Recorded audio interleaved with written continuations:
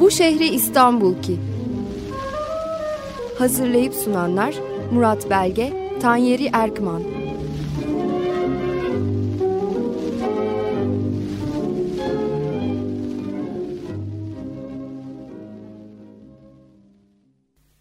İyi günler, iyi pazarlar sevgili dinleyiciler. 94.9 Açık Radyo, bu şehri İstanbul ki programı. Karşınızda Murat Belge. Bu pazar gene sur içine dönüyoruz. Vefa'yı gezeceğiz. Vefa neresi? Kuzey ve doğu tarafları işte Küçükpazar, Süleymaniye ile sınırlanır. Sonra Süleymaniye Külliyesi'nin bazı yapıları bir bakıma sınırını çizer. Daha güneyine doğru Beyazıt, Şehzadebaşı semtleri vardır. Batısında da diyelim işte Valens Kemeri'nin altından geçerek Unkapanı Köprüsü'ne doğru giden ana caddeden aşağı yukarı başlatabiliriz. Oralara tam Vefa denemese de. Vefa, tabii Vefa'nın bir kelime anlamı var. İşte sadakat falan filan gibi ama bu semt böyle sadakat dolu bir semt olduğu için almamış bu adı. Fetih'ten kısa bir zaman sonra Şeyh Vefa adında bir din adamı gelmiş, buraya yerleşmiş. Şehirde çok sevilen bir kişi. Çünkü varını yoğunu işte çeşitli hayır işlerine kullanmış, yoksullara dağıtmış. Onun oturduğu, camisini yaptığı, işte türbesini yapıldığı, çilehanesinin bulunduğu bu semte zamanla Vefa semti denilmiş. Vefa geçen yüzyılda ama tabii daha önceden başlayarak şehrin bayağı mutena yerlerinden biri. Konaklarıyla vesairesiyle kalburüstü insanların da oturduğu bir yer. Geçen yüzyılın sonlarına gelindiğinde özellikle Şehzadebaşı'nın hep anlattığımız parlama döneminde işte bu tiyatrolar vesaireler parlama ve canlanma döneminde oraya çok yakın bir semt olarak hemen komşu semt olarak o canlanmadan Vefa'da tabii payını almış. Sonra büyük felaketi 1918'de geliyor. 1918 büyük yangını. Ondan sonra Vefa bir daha kendini toparlayamıyor. Çünkü zaten bu döneme gelindiğinde İstanbul içinde başka dinamikler, başka kentsel dinamikler harekete geçmiş durumda. Ve aniden Vefa kendini bir kenar mahalle olarak buluveriyor. Ondan sonra da işte şimdi bildiğimiz, gözlediğimiz, izlediğimiz sürecine giriyor. Şimdi dedim Şehzadebaşı'nın hemen kapı komşusu o halde bugünkü programa biz de Şehzadebaşı'nı anlatan müziklerle girelim. Eski Ramazan programlarında hayatını anlatan Fehmi Ege 200 küsurdan fazla tango yazdığını ama aynı zamanda işte kantodan yetiştiğini anlatıyor. Daha önce de söylemiştim, babası 3 yaşındayken keman armağan etmiş. Boyu yetmediği için kemanı çalmaya kendisi telleri parmaklarıyla tutar. Komşunun çocuğu da yayı çekermiş. Ama böyle başlayan bir kemanilik serüveni semeresini vermiş. Çünkü 9 yaşında Ferah Tiyatrosu'nda orkestranın başında birinci keman olarak oturup profesyonel olarak da çalmaya başlamış. Sonra 50'lerde yapılan Ramazan eğlenceleri programlarında Fehmi Ege işte bu hayatının çeşitli evrelerini anlattırıyorlar ve ondan içinde onun da yer aldığı bir orkestradan bazı parçalar da çalmışlar zamanında. Ben de bu bantları Çok sevdiğim Nedim Erağan'ın arşivinden almıştım. Burada Fehmi Ege işte bu kantolar, tiyatrolar vesaire de ara müziği denilebilecek türden şeyler çalıyor. Böyle bir Rus, belki Rus çigan müziğinden bizim çigana doğru bir geçiş halinde. Önce bununla bir başlayalım, sonra da bir kantoyla ben devam edeceğim. Evet, dediğim gibi Rus çiganından başlayıp bizim buradaki kerizlere doğru oldukça çabuk varan bir ara müziği. Peki bu ara müziği ise hemen ara müziğin arkasından bir kanto çalalım. Söyleyen Nazmiye Sedat Hanım, Cici Bey. Kantomuzu dinledik. Muhtemelen tiyatromuzu da seyrettik. Şimdi Şehzadebaşı'ndan diyelim Vefa'ya, evimize doğru gidiyoruz. Tiyatromuzu da seyrettik dedim. Bir ara punduna getirip o zamanların tiyatrolarından da örnek vereceğim. Tabii o zamanın tiyatrolarından değil de onun biraz da komedi amacıyla daha sonradan yeniden canlandırılmış şekillerinden. Ama onu şimdilik Vefa semtinde yapmayalım. Başka bir programda yaparız. Evet, Şehzade Camii'nin arkasından aşağı yukarı Vefa başlar demiştim. Zaten Şehzade Camii'nin külliyesi işte bu semtin adını taşıyan Vefa Lisesi ile birbirine karışmıştır. Hatta bildiğim kadarıyla Şehzade Külliyesi'nin kervansaray olarak yapılan binası şimdi Vefa Lisesi'nin laboratuvarı. Tabii Sinan olsun, Kanuni olsun bilimsel açıklığa sahip insanlardı. O külliyenin bir parçasının modern öğrenciler yetiştiren bir laboratuvar olmasına herhalde onlar da itiraz etmezlerdi diyeyim. Gene de insan düşünüyor, acaba laboratuvar yapacak biraz daha uygun bir yer bulunamadı mı? Yani ille de o külliyenin üstüne çökmek gerekiyor muydu? Vefa Lisesi tabii yıllarca ve yıllarca öğrenci yetiştirmiş, İstanbul'un namlı saygıdeğer eğitim kurumlarından biridir. Mimar Kemalettin Bey yapmıştır bu liseyi, binayı. Mimar Kemalettin Bey de geçen yüzyıl sonlarında başlayan, 20. yüzyıl başlarında asıl eserlerini veren milli mimari akımının en önde gelen temsilcilerinden biri diyebiliriz. Pek çok yerde onun eserlerine rastlayacağız. Rastladığımız yerde de adını anacağız. Çok eser vermiş bir mimar. Tabii bir kısmı da herhalde Ankara'da.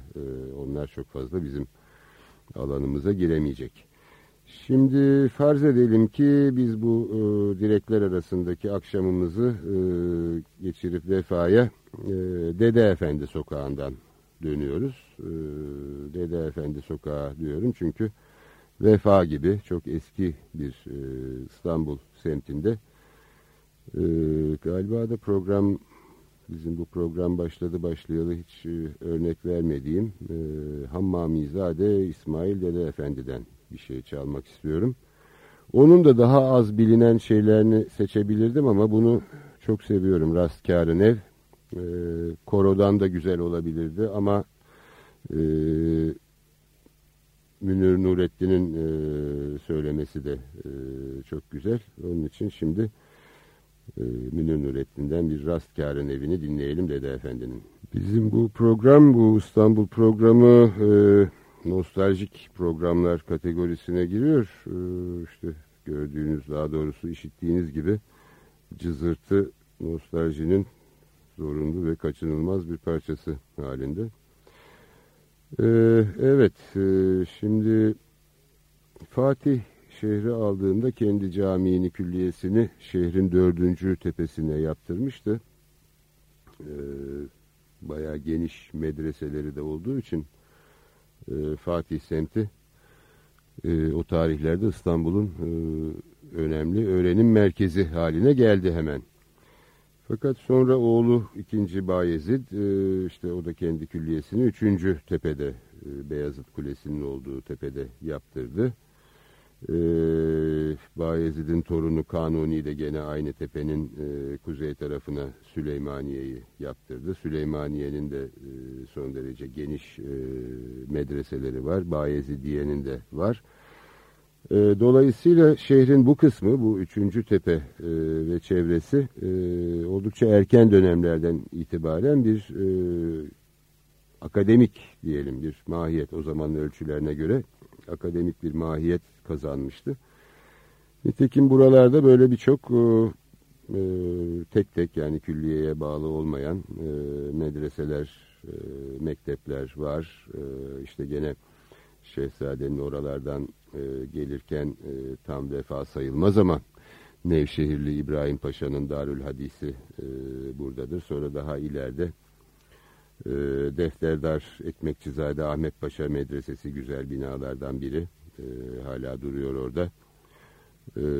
Recai Mehmet Efendi var. Recai Mehmet Efendi'nin yaptırdığı Sibyan Mektebi var.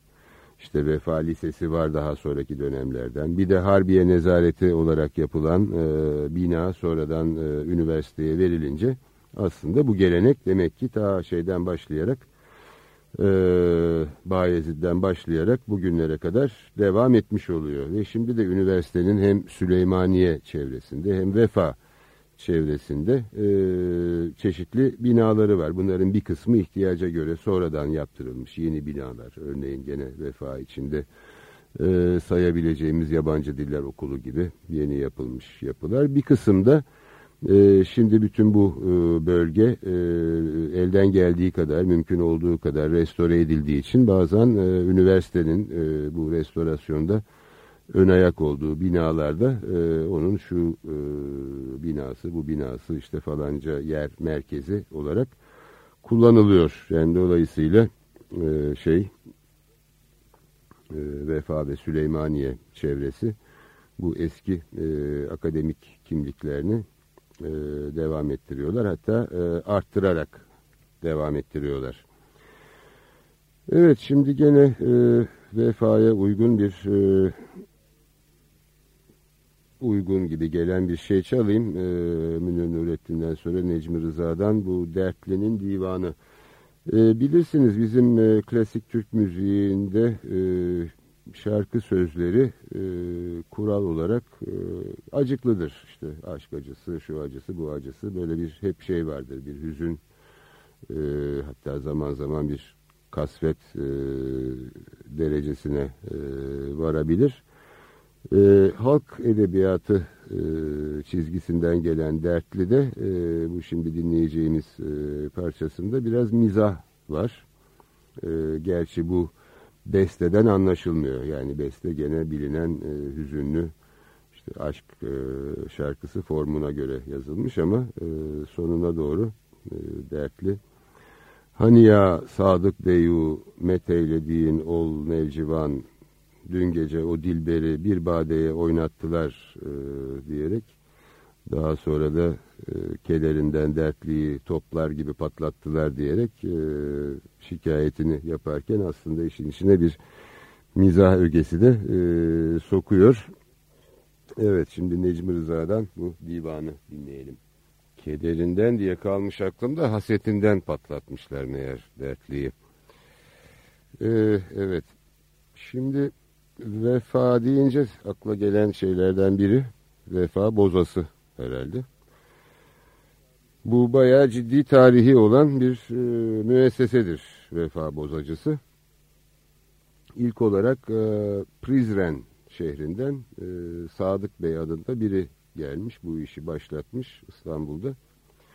Prizren bir Arnavut şehridir. Yani Arnavutluk'ta değildir. Yugoslavya yani Kosova bölgesi şehirlerinden biridir. Ama ahalisi Prizren'in biraz ilerideki Priştine'nin hemen hemen tamamen Arnavut.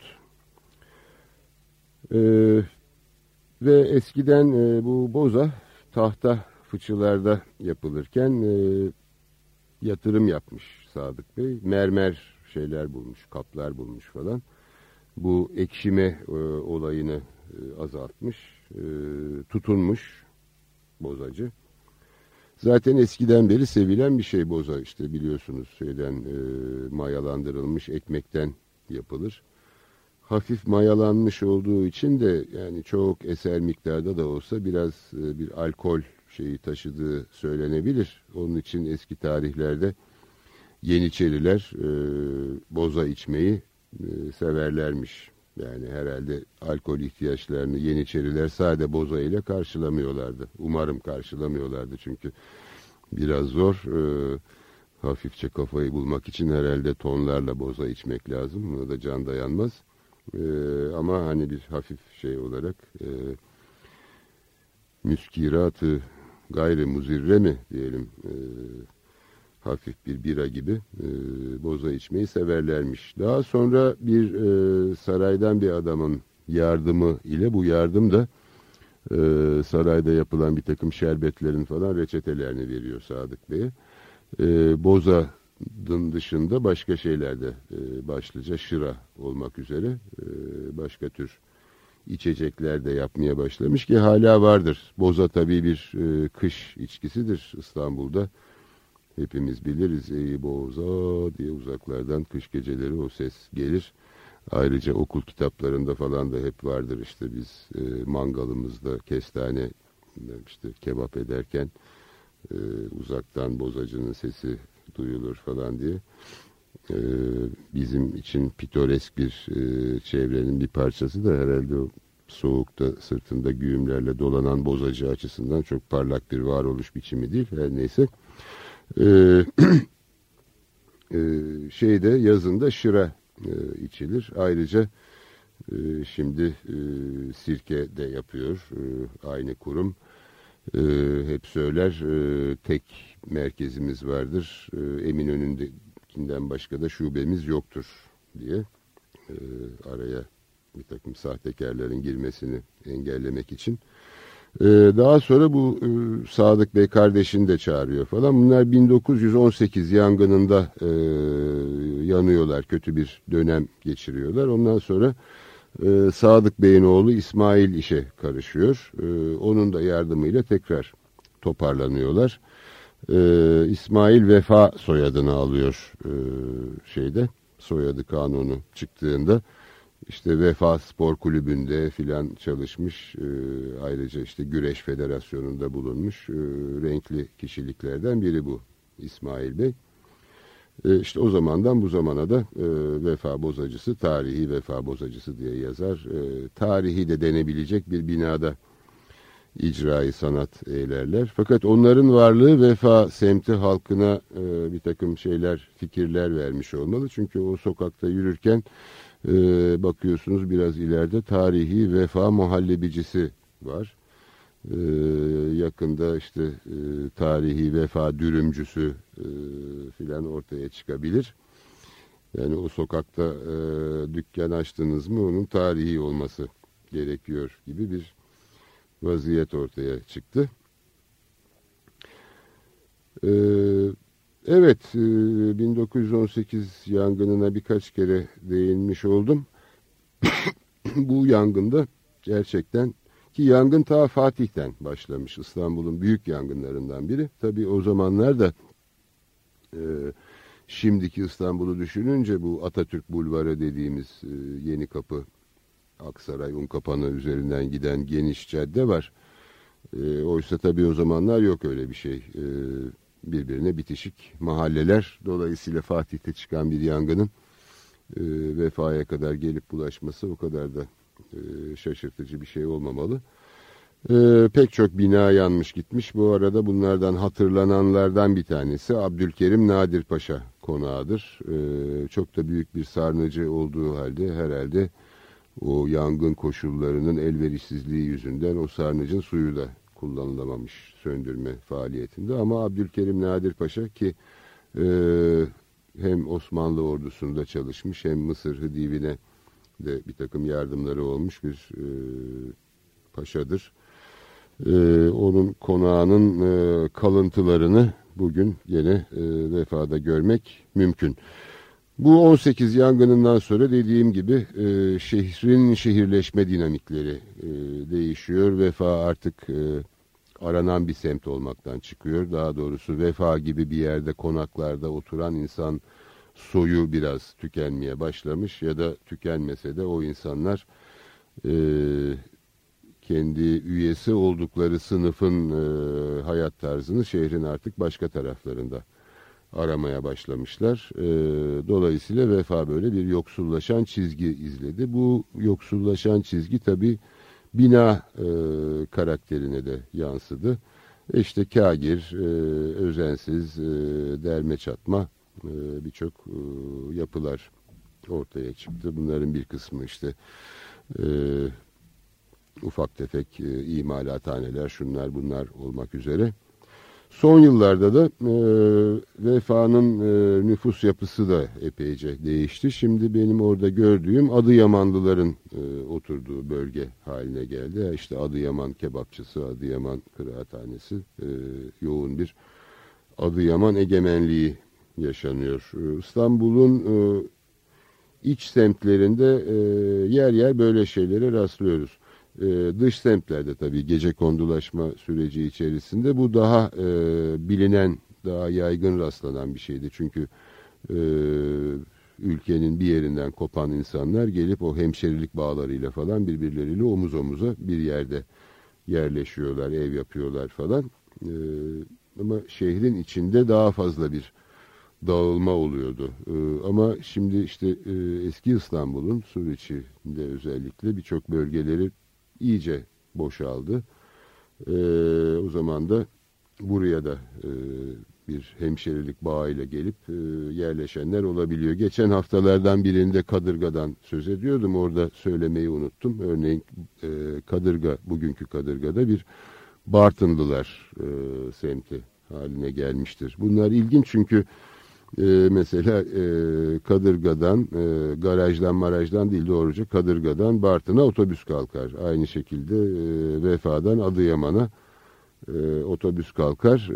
Bunlar kalkış yeri bakımından öbür şehirler arası otobüslere benzemedikleri gibi gidiş biçimleri de biraz farklıdır. Çünkü bir sürü köylere, möylere falan uğraya giderler. Böyle kendine özgü bir havası var. İşte Vefa böyle talihi dönmüş bir semt diyelim. Halen de bir daha dönmedi. Yani yeniden bir mesela Süleymaniye'de daha bir çaba var restorasyona falan yönelik. Vefa'da bunlar da biraz daha az rastlanır şeyler. Bu arada tabii gene demin değindim, Vefa Futbol Kulübü de geliyor aklıma. Bu da bir zamanların iyi bir kulübü, iyi bir takımıydı. Yani işte İstanbul'da o zamanlar malum üç büyükler, Fener, Galatasaray, Beşiktaş ama arkalarından genellikle dördüncü takım olarak Vefa gelirdi. Sonra da bir zamanlar ilk müessese takımlarından biri olarak Adalet kurulmuştu. Adalet biraz daha iddialı oldu ama Vefa hep iyi bir takım oldu İstanbul Ligi varken. Ondan sonra ama bir daha toparlanamadı. Ben böyle şeylere çok da meraklı değilim doğrusu ama işte gazetenin her tarafına biraz bakmaya çalışırım. Her baktığımda Vefa zavallı bir daha aşağıda bir küme daha varsa oraya inmiş oluyor. Şimdi üçlerde falan bir ara Simtel falan bir şeylerle belini doğrultmaya çalıştıysa da beli doğrulamadı. Oysa benim işte bu çocukluk yıllarımda geçenlerde Beşiktaş'ın takımını sayıyordum. O zamanlar işte Hilmi, Galip, Garbis, Misbah ve tabii İsmet gibi önemli futbolcuları vardı Vefa'nın. Bu İsmet sol iç veya sol haf oynar. Tahta bacak İsmet denir çünkü sert bir vuruşu var sol ayağıyla. Frikik çeker, frikikten gol atar. Tabii penaltıları şaşmaz İsmet çeker. Yeşil beyaz formalı böyle bir Vefa takımımız vardı bir zamanlar. Şimdi futbol takımından gelelim gene müziğe. Bunun Vefa'da çalınması ille de gerekmiyor elbette ama pekala Vefa'da da çalınır. Herhangi bir yerde çalınacağı kadar. Müzeyyen Senar'dan Şerif İçli'nin bir şarkısı Derdimi Ummana Döktüm. Vefa'nın benim şahsen en sevdiğim tarihi binası Atıf Efendi Kütüphanesi'dir. Hani bir bina değil de sanki bir şiir gibi gelir bana. 1740'ta inşa edilmiş, 1740-41. Bu tarih tabii ilginç ve anlamlı şu bakımdan. Türkiye'de biliyorsunuz ilk matbaayı İbrahim Müteferrika kurdu. İbrahim Müteferrika aslen Macar'dır. Ve sonradan bizim Lale Devri diye adlandırdığımız 3. Ahmet'in işte sadrazamı Nevşehirli damat İbrahim Paşa ile birlikte ilk bilinçli diyebileceğimiz ve kararlı diyebileceğimiz batılılaşma akımını, çığırını açtıkları zamanda oldu bu matbaa işi. Tabii işte buna karşı çıkanlar oldu. Hattatlar tabii hiç hoşlanmadılar. O zaman kaç 8-10 bin tahmin ediyorum hattatlıkla yaşayan insan var şehirde. Ve bunlar birden ekmek paraları ellerinden alınmış gibi oluyorlar doğal olarak. İşte onların itirazı tepkisiyle bu matbaa kapatıldı. Bir zaman sonra tekrar açıldı falan. Ve 1730'da da bir patrona isyanıyla bu Lale Devri kapandı. İbrahim Paşa hayatını kaybetti. 3. Ahmet tahtını kaybetti. Yerine de 1. Mahmut geldi. Ama 1. Mahmut o isyanın bir takım şeylerini, aşırılıklarını, şunu bunu bastırıp ondan sonra isyanın elebaşılarını da bir şekilde patrona Halil, işte Manav, Muslu falan bu adamları yok etmeyi de başardıktan sonra aslında 3. Ahmet'in politikasını devam ettirdi. Şimdi 3. Ahmet Topkapı Sarayı'nın içindeki kütüphaneyi de yaptırmıştır. Ve bu yani kütüphaneler var tabii, daha önce de var. Mesela meşhur zengin Rüstem Paşa'nın binlerce el yazması, tabii o zaman başka bir şey olamaz. Tesipli vesaire nadide kitaplardan oluşan bir kütüphanesi olduğunu biliyoruz. Ama daha biraz çağdaşa yakın diyebileceğimiz bir kütüphane anlayışı demek ki şeyle başlıyor. 3. Ahmet'le başlıyor ve sarayda yapıyor. O da normal. İlk yapılacak şey her zaman hep saraydan başlamış. Ama Nevşehirli İbrahim Paşa'nın da gene Darül Hadisi ile birlikte yaptırdığı kütüphane var. Dediğim gibi bu çığırı devam ettiren 1. Mahmut da Ayasofya Kütüphanesi'ni yaptırır. Kilisenin ya da caminin içindedir bu. Ve böylece sarayın dışına gene çıkılmış ve biraz umuma açık, halka açık bir kütüphane yapılmış olur. Sultanhamam'da Aşir Efendi Kütüphanesi vardır ve dediğim Vefa'daki Atıf Efendi Kütüphanesi. Bunlar da 1740'lar zamanında, demek ki 1. Mahmut'ta kütüphane olayı devam ediyor ve halka açık kütüphaneler kuruluyor. Bunu yani bu öğrenime, okumaya verilen önemi aynı devirde Rusya ile karşılaştırmak mümkün. Bizim deli dediğimiz Büyük Petro'da yaklaşık bu tarihlerde Rusya'yı batılılaşmaya açmaya çalışıyor. Bu ilginç, yani Avrupa coğrafyasında aynı geniş genel bölgeyi bir anlamda paylaşan iki imparatorluk var. Kuzeyde Rusya, güneyde Osmanlı. Ve bunlar ikisi de bir şekilde Avrupa uygarlığıyla yüz yüze. Onunla komşu ve onunla bir şekilde hesaplaşmak zorundalar. Rusya bize göre pek parlak olmayan bir geçmişten güçlenerek gelmiş ve Avrupa'nın kapısına dayanmış. Biz ise Avrupa'da en güçlülerden biriyken bu dediğim tarihlere geldiğimizde ne yapacağız, nasıl başa çıkacağız çabasındayız. Her iki toplumunda bu Avrupa'ya yetişme kaygısı var. Sanırım orada Osmanlı'nın parlak geçmişi onun Avrupalaşmayı benimsemesine bir engel olmuş. Buna karşılık aynı parlak geçmişi olmayan Rusya çok daha kolay bu işi başarmış ve Petro gibi de özellikle enerjik bir çar sayesinde. Neyse biz gelelim Atıf Efendi Kütüphanemize. tarih felsefesi yeter bu kadar. Bu bir bahçe içinde asimetrik bir poligon, çokgen halinde iki katlı bir binadır. İşte okuma salonu, aşağıda kitapları vesairesiyle. Fakat son derece güzel, hani latif diyeceğim, bir bahçe içindedir. Bahçeyi ve kütüphane binasını sokaktan ayıran kısım böyle 5 çıkıntı yapar.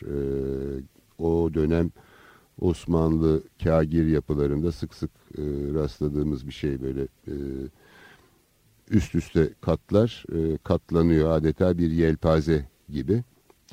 Birkaç ayrı giriş olan aslında 3 bina gibidir bunlar. Bir tanesinin altındaki koridordan geçerek bahçe kısmına gidersiniz. Ve bunlar da kütüphanecilerin aileleriyle birlikte oturmaları için yapılmış. Yani cadde üstündeki evler kütüphanecilerin oturmaları için yapılmış binalardır. O kapıdan geçip içeriye, bahçeye yahut kütüphane binasına girdiğinizde işte okuma dünyasının, kitap dünyasının, ilim dünyasının, sanat dünyasının asude atmosferine geçersiniz ve dış atmosferle oldukça keskin bir kontrast halinde o dış atmosferden çıkıp buraya doğru geçiverirsiniz. Daha sonra da kütüphaneler, mesela işte Ragıp Paşa, Koca Ragıp Paşa Kütüphanesi falan gibi yapılmaya devam etmiş idi Osmanlı'da. Atıf Efendi kitaplığının hemen karşı köşesinde Rehabula Hatun türbesi var.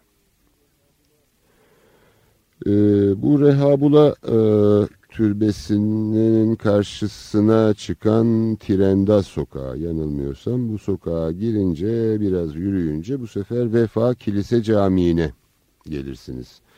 Zaten bu isim de çok hoş, Kilise Camii.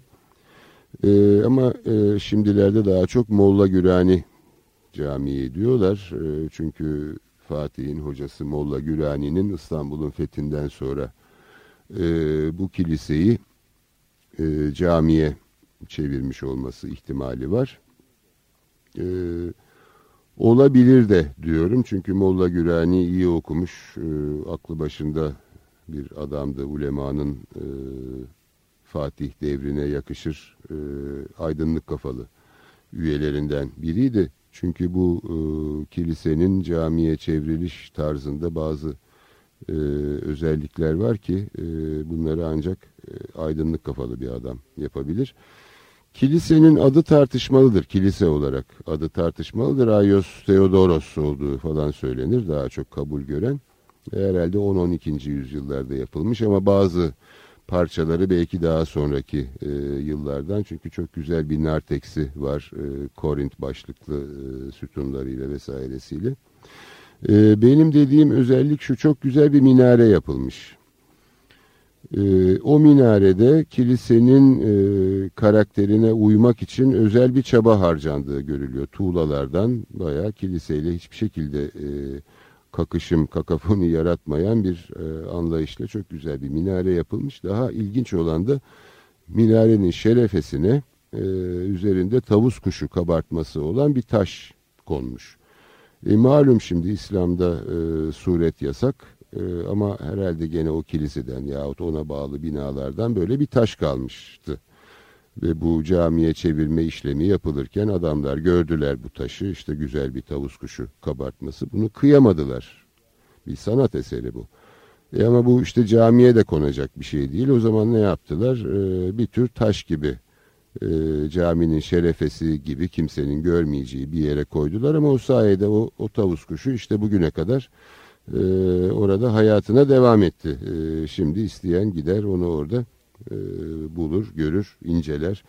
Ne yapacaksa yapar. Bunu başka davranışlarla kıyasladığımda gerçekten çok ileri ve aydınlık buluyorum. Aslında bu dediğim, gene anlattığım kilisede yakın zamana kadar nartekste bazı fresk izleri hala duruyordu. Onlar da 1980'lere kadar kimse el sürmeden dayanabilmişti ama 80'lerde üzerinden badana geçildi. Eğer 80'lerde fresklerin üzerinden badana geçiyorsak 1450'lerde bunu Molla Gülani ya da her kim ise camiye çevirenin o tavusu yerden kaldırıp şerefeye taşıması gerçekten hoş bir davranış.